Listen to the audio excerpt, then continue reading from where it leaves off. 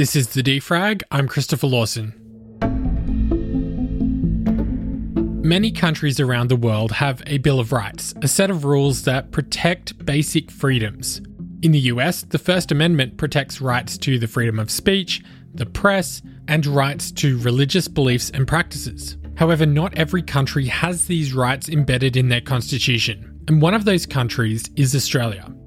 Right now in Australia, a debate is raging about the introduction of a new piece of legislation known as the Religious Discrimination Bill. This legislation is terribly flawed, and we should be fixing it. We reach out with nothing other than love, care and compassion and support for every child. And it then begs the question, why are you doing this if you are not putting in fair income protections?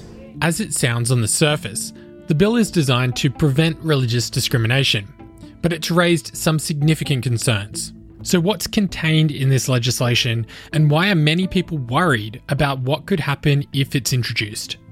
Well, it's really, this bill is controversial because it has really it's useful to think about it as having two components. This is Professor Beth Gaze from the University of Melbourne's Law School. So the first component, which is completely unobjectionable and is welcomed by almost everybody, is to adopt in federal law provisions that say you can't be discriminated against on the basis of your religion in relation to things like education, employment and provision of goods and services. So pretty much there's widespread agreement that people shouldn't experience that sort of religious discrimination, and in fact it's already the law in every state except New South Wales and South Australia. So this is really federal law catching up with where the states are. The bit that's very controversial is some provisions that actually allow this law to prioritise people's religious claims over other people's non-discrimination rights. And so that's why there's so much concern about it. A lot of the debate around the Religious Discrimination Bill has focused on the treatment of students based on sexual orientation or gender, an issue that was highlighted in early February after City Point Christian College in Brisbane introduced a clause into their contract that stated the school would only enrol students on the basis that their gender corresponds to their biological sex. City Point received a huge amount of public backlash over this, and they eventually removed the clause. But in the way the Religious Discrimination Bill was written, it would enable this sort of discrimination against both students and teachers. There is another component that comes from a controversy a few years ago around a rugby player called Israel Folau.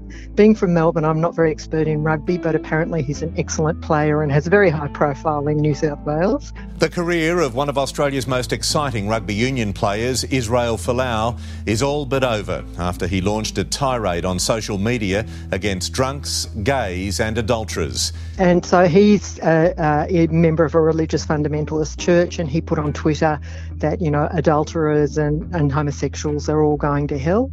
And there was a big kerfluffle around that, and his employer then terminated his multi-million-dollar contract on the basis that he'd previously been warned and that there were behavioural expectations. The Religious Discrimination Bill would allow people or institutions to make a statement of belief, and it would prevent discrimination based on those statements. If you're making a statement of what you regard as a religious belief, then you can't have consequences from your employer in relation to that. Now, many people object strongly to that because those sorts of statements can be very derogatory of other people. And so the idea is, look, what you say privately within your church is one thing, but what you say publicly using that type of platform is a completely different issue, and that should not be exempt from anti-discrimination and vilification laws. And then there is also a third element to this, which is the one that, as a technical lawyer, I'm actually the most concerned about, and that is that there are provisions in this. So both that Israel Folau clause, the statement of belief clause, but also in relation to the religious schools, there are provisions that this law will override any inconsistent state or territory law. So if this law has wider exemptions for the treatment of sexual minorities in schools, for example, whether teachers or students, or for the statement of belief provision, then it will override all the state and territory laws. And some states have got much more progressive laws. So, for example, Tasmania doesn't allow religious schools any exemptions in relation to sexual orientation. And Victoria has just legislated in the last couple of months to narrow the exemption that's in its laws. So that would the federal law would then come in and override those state provisions. The Religious Discrimination Bill seems to touch on some other areas of discrimination law. Would the existing legislation not already cover some of these aspects, such as discrimination in the workplace? Yeah, look, Australia has had anti-discrimination laws since the 1970s at state level. In fact, the first law in Australia was in 1975, was the Commonwealth Racial Discrimination Act, and they all apply to education and employment, and every state has a law as well. And they cover a wide range of protected attributes of people, but they all have exceptions in them. And so the controversial areas are things like, how do we deal with religious schools? So to what extent should we allow religious schools to say, our doctrine doesn't approve of homosexuality, therefore we can exclude homosexual teachers, or we can exclude students who discover that they're gay. And so the question is, how do we balance those they're often labelled as religious freedom in this debate. I think there's an argument to be had about what actually is religious freedom and to what extent where it should extend. But it's reconciling that claim to religious rights with the rights of the sexual minorities not to be discriminated against on the basis of their sexuality.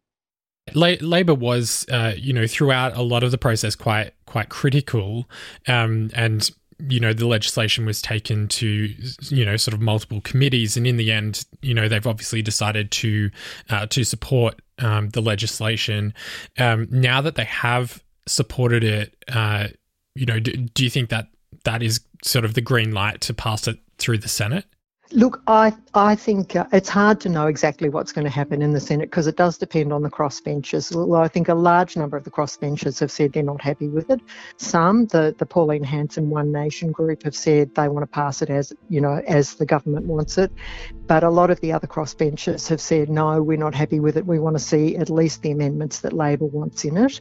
And the bottom line to this is, everybody is happy to pass the religious discrimination provisions. What they're not happy about is the statement of belief and those exceptions for sexual minorities in religious schools. So, look, I think we really just have to wait. I think there's a good chance that those amendments will get up and the government will just call it off. But we just really don't know. Until it happens, we're not sure what's going to happen. Overnight, the Australian Parliament's House of Representatives approved the Religious Discrimination Bill. So what happens now? That's coming up after this short break.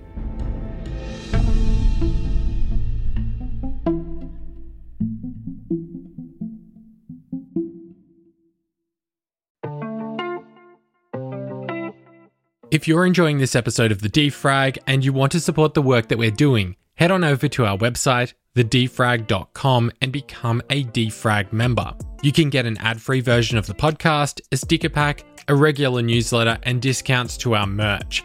Plus, there's a number of other perks depending on your membership level. Becoming a member is really the best way to support the show.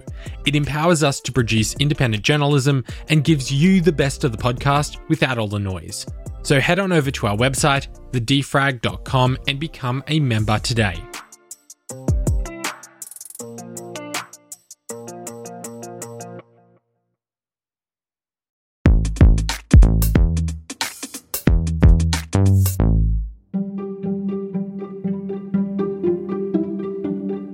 The Australian Parliament's lower house, the House of Representatives, last night approved the Religious Discrimination Bill after an all-night session. Good morning. We begin with breaking news. The Morrison government's controversial religious discrimination bill has cleared its first major hurdle, passing through the House of Representatives. This was just under 20 hours of continuous sitting in the House of Representatives. So this means the government is a step closer to delivering its controversial religious discrimination laws. The opposition managed to get 5 government party members to cross the floor to provide protection for transgender students. While the bill passed the lower house of Parliament, it still needs to be approved by the Senate before it can be introduced into law. This, however, could be an issue, as the government doesn't have many sitting days left for the Senate before the next election. ABC News is now reporting that the legislation has been shelved for the foreseeable future, so that it doesn't interfere with the election campaign. There's also some concern from the more conservative members of the coalition party that the bill has been watered down and actually reduces the religious freedoms that were intended through the legislation. But if the government is re-elected and the bill becomes law, what would take precedent if one of the religious discrimination laws contradicted one of the other existing pieces of legislation? Yeah, look, that's a great question. Again, it's a slightly technical legal question. So under the Australian Constitution, there's a provision, section 109, that says that where there's a law of the Commonwealth and the law of the state conflict, then the law of the Commonwealth prevails and the law of the state's invalid to the extent of the inconsistency.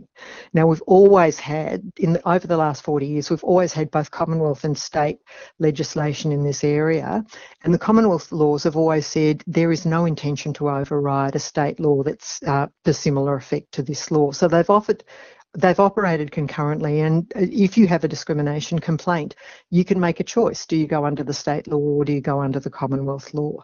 And so anyway, companies and schools and so on have to comply with both laws. What's different about this bill is that it is the first time the Commonwealth has actually said, we want our law to override all of the state laws. So that's what they're saying in relation to the religious schools exceptions.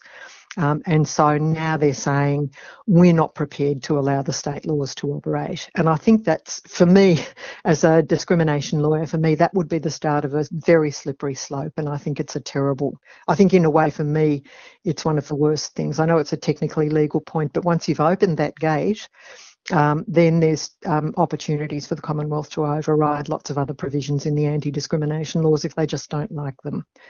Do you feel like the legislation is reflecting sort of public sentiment around what needs to happen? That's a great question, Chris. And look, I think the evidence seems to me to be pretty clear that, I saw a report of a survey yesterday that indicated that about 75% of the population does not agree with those religious exceptions.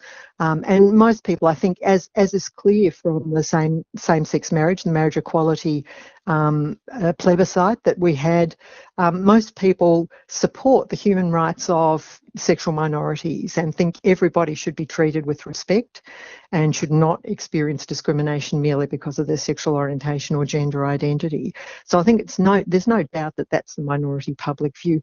The problem, of course, is that you always can get a noisy minority, and people are saying, look, our religious rights are not being protected. I saw something this morning that said, Christians are more persecuted than, trans people, which is not something that I would agree with. But I think there is a very loud lobby, and I think there is political concern by both of the two major parties, I guess, about, who's going to get the support of that particular group of people in the next upcoming election. That seems to me to be the subtext of what's going on here. So we've got a human rights issue, but it's being overshadowed by electoral considerations. Would Australia be better off just having a Bill of Rights rather than having, all of these different discrimination pieces of discrimination legislation? Yeah, look, again, an excellent question. And I think people's views really differ on this. And in Australia, we don't have a Bill of Rights. In fact, the only human rights really where we've got legislative protection pretty much is discrimination law with a little bit of privacy law. But I think that reflects a judgment that actually discrimination is one of the major harms that arises in relation to breaches of human rights. The way I would tend to think of this, I do think we need stronger protection, but I'm not sure we need a constitutional Bill of Rights. And one of the things that I would say about it is, once you have a Bill of Rights and it's enforced by the judges, then you have given the Supreme Court or the High Court or whatever the top court is the power to determine what can and can't be done by a government. And I think in Australia has a sort of pragmatic background in terms of dealing with rights. And I think there is more of a feeling that, look, yes, these rights are important, but we're not really sure we actually want the court to be the final arbiter on it. And if we have a government that has the final say, then at least we can vote them out if we disagree with them. Whereas if we've got a court that has the final say, we can see what's happening in the US right now. There isn't anything much that can be done about it. So I think there is also, so there is provision for a couple of the states have got legislative bills of rights. So Victoria, Australian Capital Territory, Queensland and Western Australia is now developing one.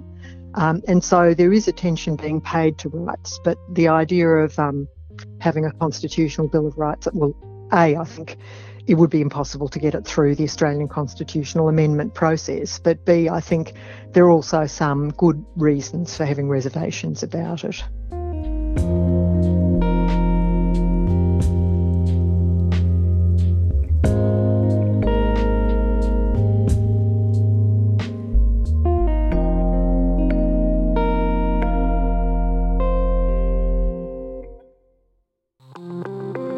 Also in the news today, esports are set to be included as a pilot event alongside the 2022 Commonwealth Games in Birmingham.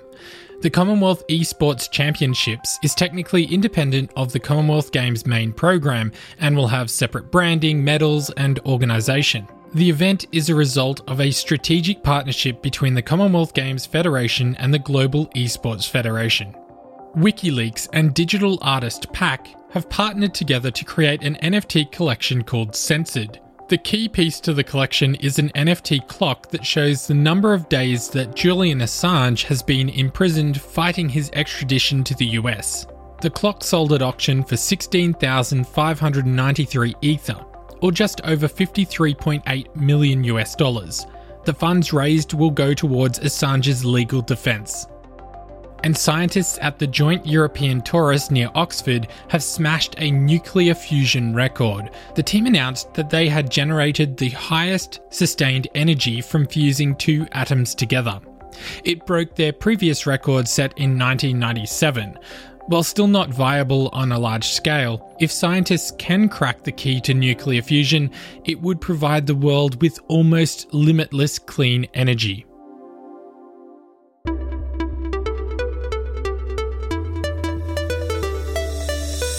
The Defrag is a production of Lawson Media. The show today was produced and hosted by me, Christopher Lawson. James Parkinson is one of our producers. For more coverage, check out our website, thedefrag.com, and stay up to date on social media. Just search for The Defrag. I'll speak with you again tomorrow.